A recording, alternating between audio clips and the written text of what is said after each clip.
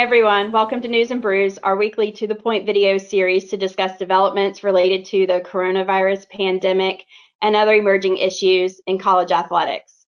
As a reminder, I'm Katie Davis, the leader of the James Moore Collegiate Athletics team, and I'm joined by my partner, Ken Kurtzel. We're very excited to continue featuring financial voices from the industry, and joining us for the discussion this afternoon is Marvin Lewis. He's the Associate AD for Administration and Finance for Georgia Tech Athletic Association. Hey, Marvin. Hey, guys. Thanks for having me. Before we jump into Q&A today, I wanted to share this photograph, which I first saw on Twitter a couple weeks ago. Marvin, can you tell me a little bit about the history of this photo? Yeah, it's pretty cool photo, and I think it had impact on a lot of people. I've seen it on SI.com and a couple of other media outlets, but internally, we had an alum that sent us a picture from 1918, and the picture was of a number of fans in our football stadium all wearing masks. I don't know if the term social distancing was around at that time, but it was right during the Spanish flu era, and there were over 600,000 Americans that passed away during that time. And it was also the tail end of World War I. And so the imagery spoke a lot to the fact that, you know, even in the midst of the Spanish flu, World War I, football and community was so important, and important enough to where we had a crowd full of fans with masks on. And so we actually had our president, when the alum sent it to us, we forwarded it to our president, he tweeted it out. And internally, we talked to our coaches and staff about what that image meant to all of us. And really, it was a symbol of hope that, you know, we've gone through something like this before. Georgia Tech specifically was a leader during that time and helping the morale of the community and the nation. And we kind of took that honor on, or taking that honor on again, and really galvanizing our staffs and coaches that we will get through this, and we'll get through it together. Yeah, no, I think it's an awesome symbol to show that maybe times aren't so unprecedented after all.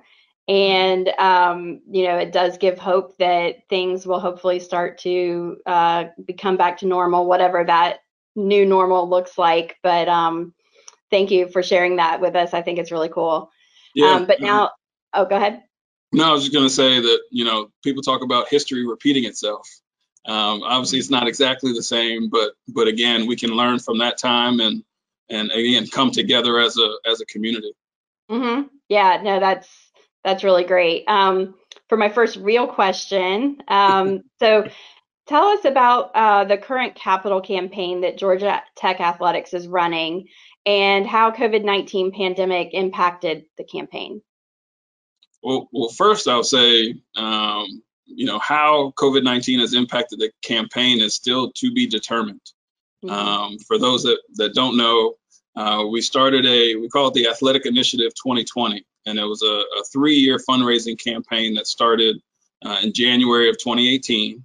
The goal was to raise $125 million in a 3-year period, which at the time when we put the goals out there, we realized that would require us to have the 3 best fundraising years we've ever had. And we knew that with our new athletic director coming on board, Todd Stansberry, he's an alum, played football here, and myself, I played men's basketball at Georgia Tech. We knew that the Georgia Tech community would support this initiative.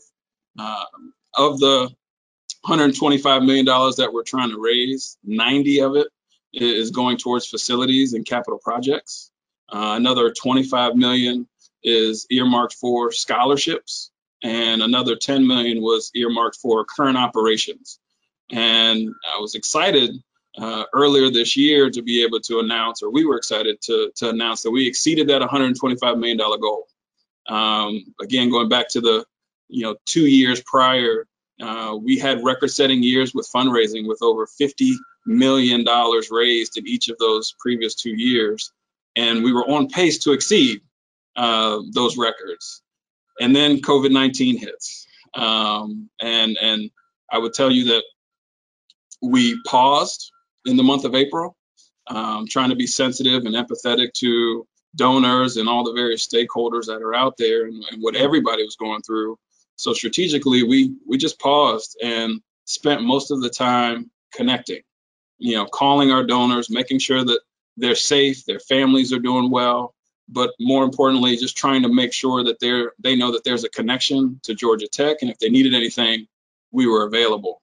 But now going into May, we're transitioning into really evaluating, what should the next steps be related to this capital campaign. June, the month of June, is usually a very active month because it's the end of our fiscal year. Our fiscal year ends June 30. And so we traditionally receive a lot of gifts in the month of June during years past. And so right now, our development office is strategizing on how to approach the month of June. And I think that's when we'll really be able to see whether or not COVID-19 has truly impacted our ability to raise funds. Other piece I would add is that we have a history of philanthropy here at Georgia Tech. We don't have a large alumni base, but those that are supporters and investors in our program, they do it at a large level. And obviously that's been seen over the past couple of years, but we think that even though there might be some donors that are waiting to see what happens in the market or waiting to see when we return to competition, we also know that there's going to be a group that wants to step up and help us during this time, and especially dealing with our student athletes and their education. And so we're still very cautiously optimistic about what the next few months will look like post COVID-19. Yeah, and that's great. And it's nice to hear that you're still engaging with your donors and your fans. And I know they're all wondering the same questions that all fans are wondering about, what's it going to look like this fall? So are there any strategies you're employing specific to what, return to sports looks like for your fan base and your ticket holders? Or are you mostly just checking on them and letting them know more holistically about, here's where we are and we care about you and that type of information? For the most part, it's the latter. It's just trying to connect and communicate as much as we know. And right now, there's not much to communicate in terms of what the future is going to hold. Again, we're optimistic that students will be back on campus this fall. We'll be competing in football and other fall sports as scheduled. So we're hopeful there. But I think the priority for us has been, how do we stay connected with our ticket holders? How do we stay empathetic to what they might be experiencing? And we've done a number of different initiatives. So one, our outbound ticket sales team, they've reached out to a large number of season ticket holders, again, just to check in, make sure everyone's well. But also we've started sending out emails that have quote unquote stay-at-home packs. So for anybody that's on a Zoom call, you can have a Georgia Tech background. For folks that have kids at home, we've sent home, coloring books and different documents so that folks can entertain their children.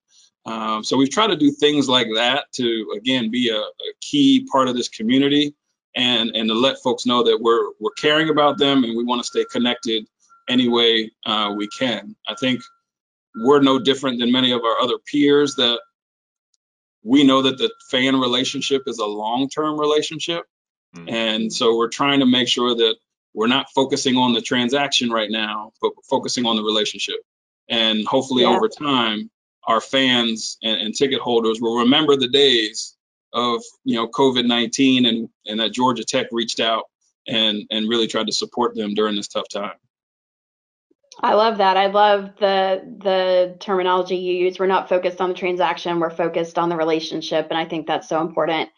And that's, a lot of the spirit behind why we're doing this News and Brews and putting other information out there as well, is that we just really care about the well-being of everybody and making sure that everyone's doing the best that they can and is as well informed as they can be to help them grow and thrive as well as best as they can. But back to specific to capital campaigns, Ken, from what you see in working with college athletics and also working with Georgia Tech, what other stakeholders do you think are important to have involved for a more holistic approach to capital campaigns? Yeah, very good question. One of the key factors that we've seen both at Georgia Tech as well as at other schools that go through these capital campaigns is that typically the donors get excited for the project. There's a lot of momentum at the beginning, but then they really want to see the shovels hit the ground, and they want action before you can kind of get over that final hurdle of getting the final phase of the fundraising done. So that really means engaging bondholders too, because so typically even in a capital campaign where you fully fund the facilities, what we have typically seen is some level of debt service that occurs during that time period also. So going out to market for bonds, and that's quite an intense process. So it typically involves getting good bond counsel that helps walk you through it. We as auditors end up spending a lot of time talking to bond counsel about the different projects that are being funded through that bond issuance. Kind of what the life of the various facilities improvements are looking like, so that they line up well with the maturity dates on the principal. Looking at how the fundraising is going to line up with the payback, because obviously typically what you'll see is some bullet maturities, some large balances due in certain years that hopefully line up well with receipts on pledge payments, because in all of these capital campaigns, the largest dollar amounts, you get some pretty large ones that come in initially and straight in cash, but you also have significant pledges receivable. So it's kind of a whole bit of a balancing game between the debt and the pledge payments and the cash that you have, and kind of trying to get the whole project rolling so that you have got the fan base excited for it and willing to help pay for it. That you're going to have the revenues from either increased ticket sales that might come along that those bondholders are going to expect as typically a pledge against the bond, and really that you're going to get the comfort of the debt markets, so that when you're issuing this, that you get good ratings, which lead to lower interest rates, which lead to more sustainable debt service payments. So it's definitely a balancing act between bondholders, between donors, and between fans, and then the association itself. And that's not even to mention the coaches, who are probably the most anxious to actually see the project get going. Right.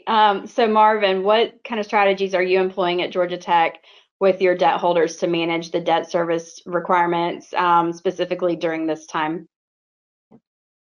Yeah, I think it's Ken hit the nail on the head in terms of it's a balancing act, and there's so many various stakeholders we got to connect with. And so my approach thus far has been to communicate and be as transparent as possible, and try to be proactive with that communication.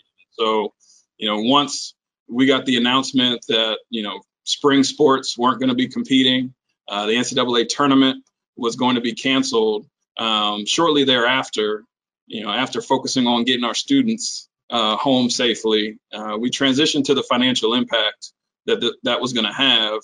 And one of my first set of calls were to our banking partners. One, just talking through, our current debt structure, but also letting them know of our financial situation, and again, being transparent and seeing if they could help.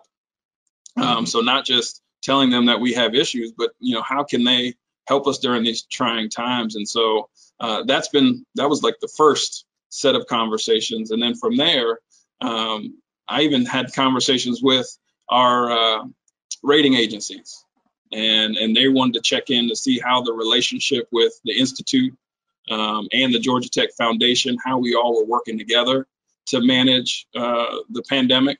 And so that was another set of conversations that we had. And then lastly, bringing it back in-house, and Ken, you mentioned it, bond counsel, legal counsel that are on campus. I call it the bond team that we have, because we just went through a bond refinancing back in August of 2019. You bring the team together and talk through, what does the future hold? And so we've also had conversations about how can we capitalize on the low interest rates right now, and potentially help impact the community by moving forward with some of our capital projects.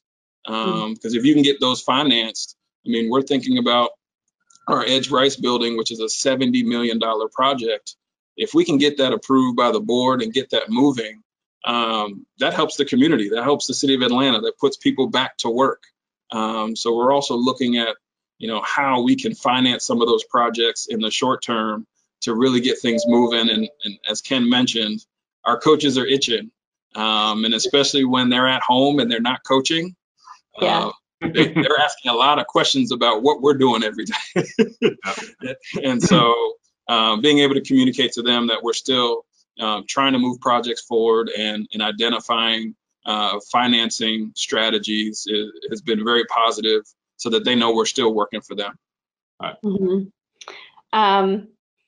And with Georgia Tech Athletics, you're in a unique position in that you are a separate athletic association, and you're not the only one in the country. There are several, but a majority of athletics programs are departments within their institution. And Ken, from your experience working with various programs that are both within athletic associations and also separate departments, what differences do you see in strategy setting as it relates to raising funds through capital campaigns and debt financing?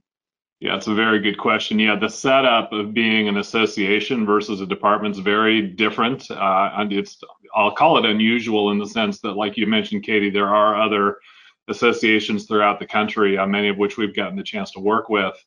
But it is still the minority setup. The majority are set up as departments. One thing that you have to be prepared for as an association is that really, by definition, your finances are even more transparent than they would be if you were a department.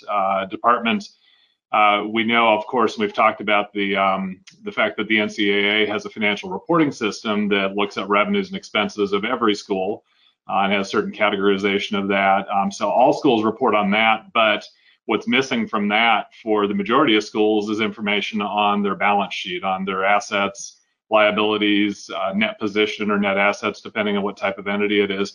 So as an association, as Georgia Tech is, all of that is out there for the world to see.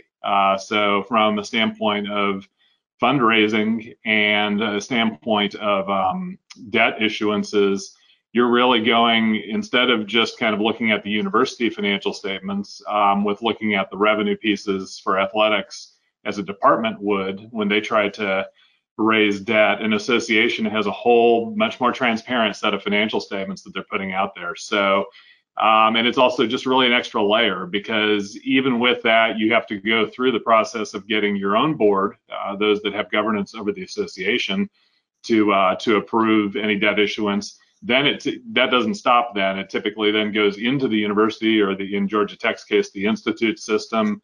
There's approvals at that layer, and then there's probably approvals for most states at the state university system layer also. So it's definitely a multi-layer process, and it's one that when you're an association, it probably has one extra layer and a little bit more transparency. And then not something I've heard or had happen at Georgia Tech that I've heard this, although Todd Stansbury may have faced it, but heard from another athletic director at an association the challenge that he faced when raising funds and having financial statements out there that showed a fairly healthy balance sheet, pretty good reserves, strong financial statements.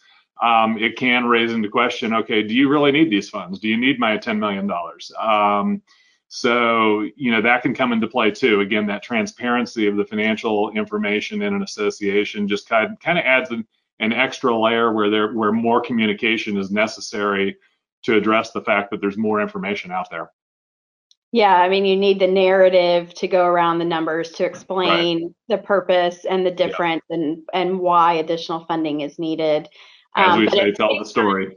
Yeah, but at the same time, you have more transparency maybe for your bondholders, so that they don't have as many questions, and it's a lot more clear for them to make a decision too, hopefully. Right.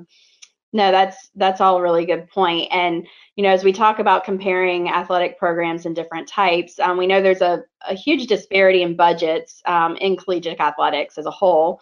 And typically what's focused on is there's Power 5 and there's everybody else. However, we know that even within the perspective of Power 5 schools, that there are huge differences in budgets that schools operate under. And Marvin, what are some things that and ways that you are looking to level the playing field at Georgia Tech when you're competing with other schools within the ACC or the Southeast region of the U.S. or the state of Georgia even that have larger budgets? Well, you just named kind of our neighborhood, so to speak, and we like to say that we live in the toughest neighborhood in the country, because when you look at 200-mile radius, you have University of Georgia, you have Clemson, you have Alabama, but not just those institutions, but you also have the city of Atlanta, and we're competing for the entertainment dollar with the Braves, the Falcons, the Hawks, Atlanta United. So it's definitely challenging. But what I would tell you is to close the gap, or at least to find our own footing. We focus on our assets and what we feel as though we have strengths in. And so first and foremost, being an athletic association, and Ken, you referenced it, that some of that transparency can be a plus or a minus. But from a business perspective, being an athletic association allows us to be very nimble and creative with how we do business within the athletic or intercollegiate athletic space. So I think that's one positive, that having an athletic association and being able to be efficient with our resources, but also creative, is a positive. I think the institution itself is one of the assets that we try to capitalize on. Our athletic director talks about it all the time, that we got some of the smartest people in the world on this campus, and some of them are 18 to 22 years old. And so how can we partner with the institution to create the next Gatorade, or create the next thing in intercollegiate athletics that could truly make an impact, and that obviously we can monetize? And then the last thing is just capitalizing on Atlanta and the fact that, mentioning Clemson and Alabama and University of Georgia, the thing that they don't have is a major metropolitan area to capitalize on. So we've done many partnerships with some of the entities in and around Atlanta. We have a 5-year football deal to where we're having hosting one game each year at Mercedes-Benz, knowing that that's going to generate some additional revenue as well as help with recruiting. We've had concerts in Bobby Dodd Stadium. So back in 2015, we hosted the Rolling Stones. Prior to the pandemic, we were scheduled to have BTS, and I don't know if you know who that is, but they're a Korean pop group. They were supposed to host a concert here, as well as Guns N' Roses. We had them scheduled for August. And so, those are the types of things that we try to capitalize on to, quote unquote, close the gap between some of our competition. We know that we will never be Clemson or never be Alabama when it comes to having a 90 to 100,000 seat stadium. But what we can do is have strategic partnerships in the city and be innovative and try to capitalize on the institution as well. Mm-hmm. Yeah, that's great. I like that, each school I feel like is unique, and even though they're kind of all put in the same bucket, they all have their own unique challenges and also unique strengths. And so it's identifying where there's opportunities to overcome challenges by using your strengths, and that's how you make a real robust strategy that you can execute and move forward with. Exactly. So that's great. So Ken, from your perspective as the audit partner for Georgia Tech Athletics, what do you think is unique to Georgia Tech and that sets them apart from other programs that you've worked with? Well, I think Marvin hit a lot of those on the head. One of the things that was apparent the first time I stepped foot on Georgia Tech's campus to work with the Athletic Association was just one, the pride in the academics of what the Institute represents. I mean, it's one of the top academic institutions in the Southeast. I remember a predecessor to Marvin telling me at that time, he's like, at Georgia Tech, there are no easy majors. There's no simple major that, from a student athlete perspective, they're never going to just come there with the thought that, oh, hey, I'm here to play football or basketball or baseball or whatever sport it might be. and be wholly focused on that, and the academics really don't matter. That's not the type of student athlete that Georgia Tech has, because that's not the type of university that the Institute is. Again, that pride in the fact that, hey, we only have challenging majors. Really. Ken, to that point, I mean, and just so folks know, 80% of our student athletes are in business or engineering. Yeah. And there's not many places that can speak to that. That's excellent. No, and Marvin's a testament to that himself as an ex-student athlete, famous for being on a Final Four team on the basketball team as a guard. And his major was accounting, which is another fun thing. It's we get to work with a CFO who actually really knows his stuff in the financial accounting area. So that's a unique perspective. And then they've just got this. There's a real sense of pride that burns throughout the association. You've got an athletic director who is also an alum, played intercollegiate athletics there, as well, in addition to Marvin being in that role. So there is a heavy focus at Georgia Tech on the whole person. And again, and they back that up with this total person program that they have that's unique. I mean, I think every school would say, hey, we care about our student athletes' well-being, and I believe that they all really mean that. But at Georgia Tech, it's really backed up too by a really unique program in this total person program that's built off of a vision that Homer Rice, one of the early pioneers of Georgia Tech athletics, had to really take care of their student athletes well beyond the playing field, making them well-rounded individuals to be successful in life. So you see that, I mean, that pride really comes through clear.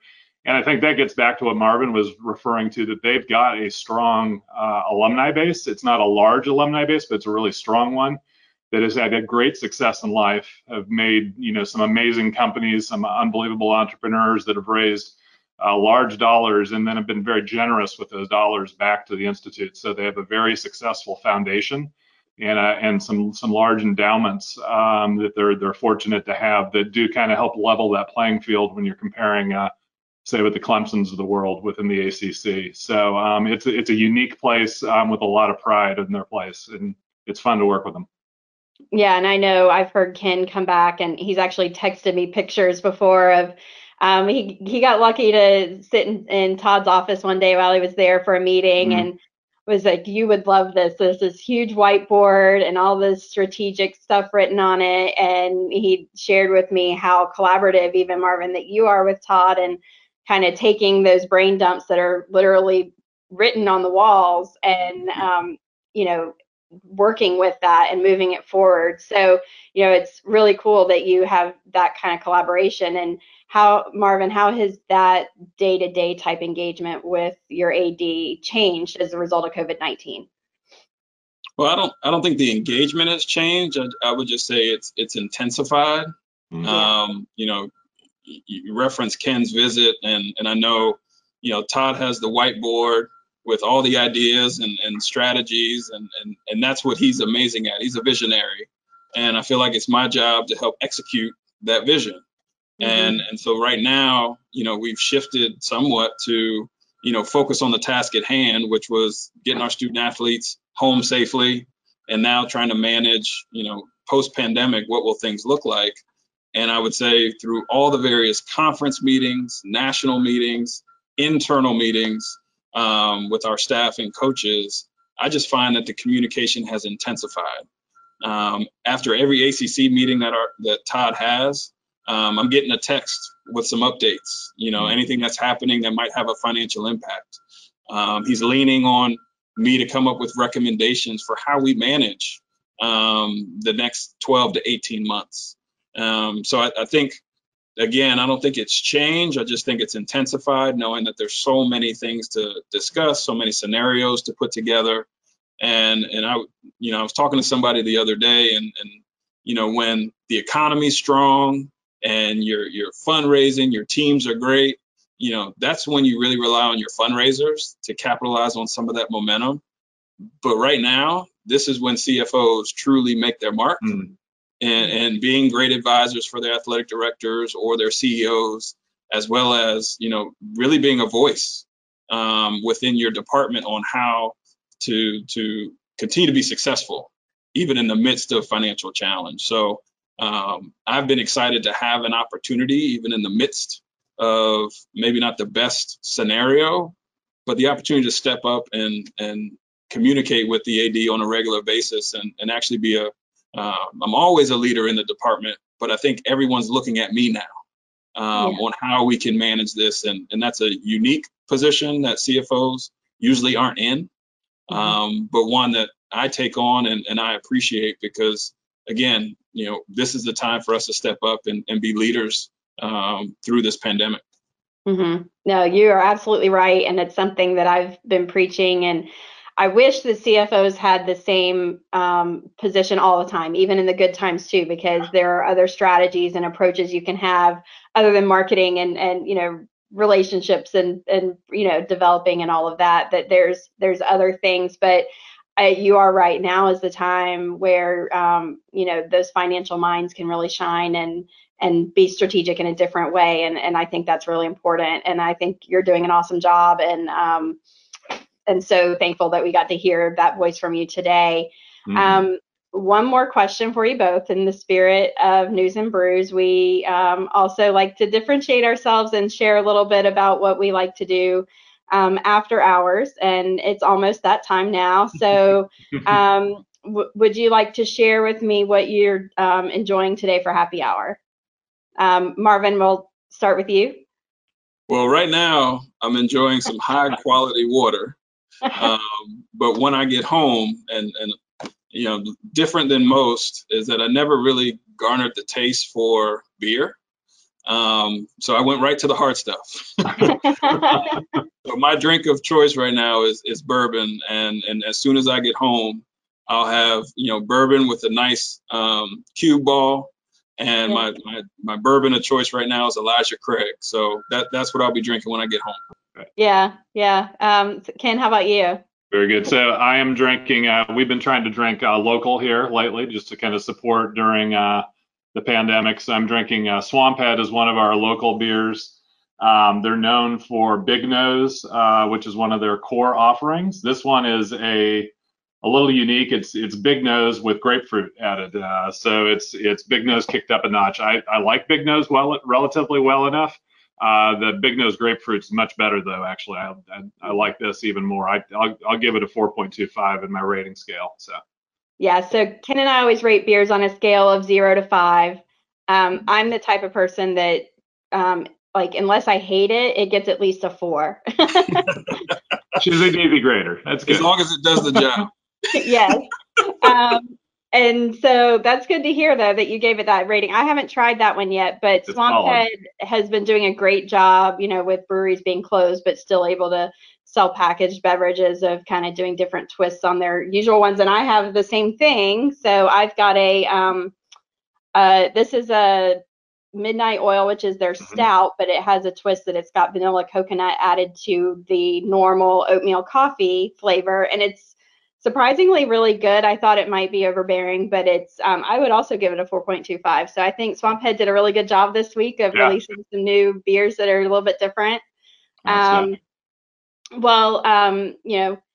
Thank you to Marvin for sharing your voice with us and with our viewers. We do strongly believe that your voice is an important one and that the financial voices should be shared a lot more often than they are because we just think that's a whole perspective that's missing out there. Our goal is to help you tell that financial story each week through the News and Brews series. So please tune in each week on Thursday afternoons for new videos that are available to you on demand on our website at any time after they premiere. So if you're not able to make it at 4:30 Eastern each Thursday, it'll be there when it is a convenient time for you to watch it. And please send us an email if you have any ideas for future topics or if you would like to join us on a future week for News and Brews. And in the meantime, as we hear breaking news, because it's breaking every day, you can follow us on Twitter and see how things are rapidly evolving until you can catch us again next week. Thanks again for tuning in, and go Jackets. And go Jackets. cheers. Thank you, guys. Yeah.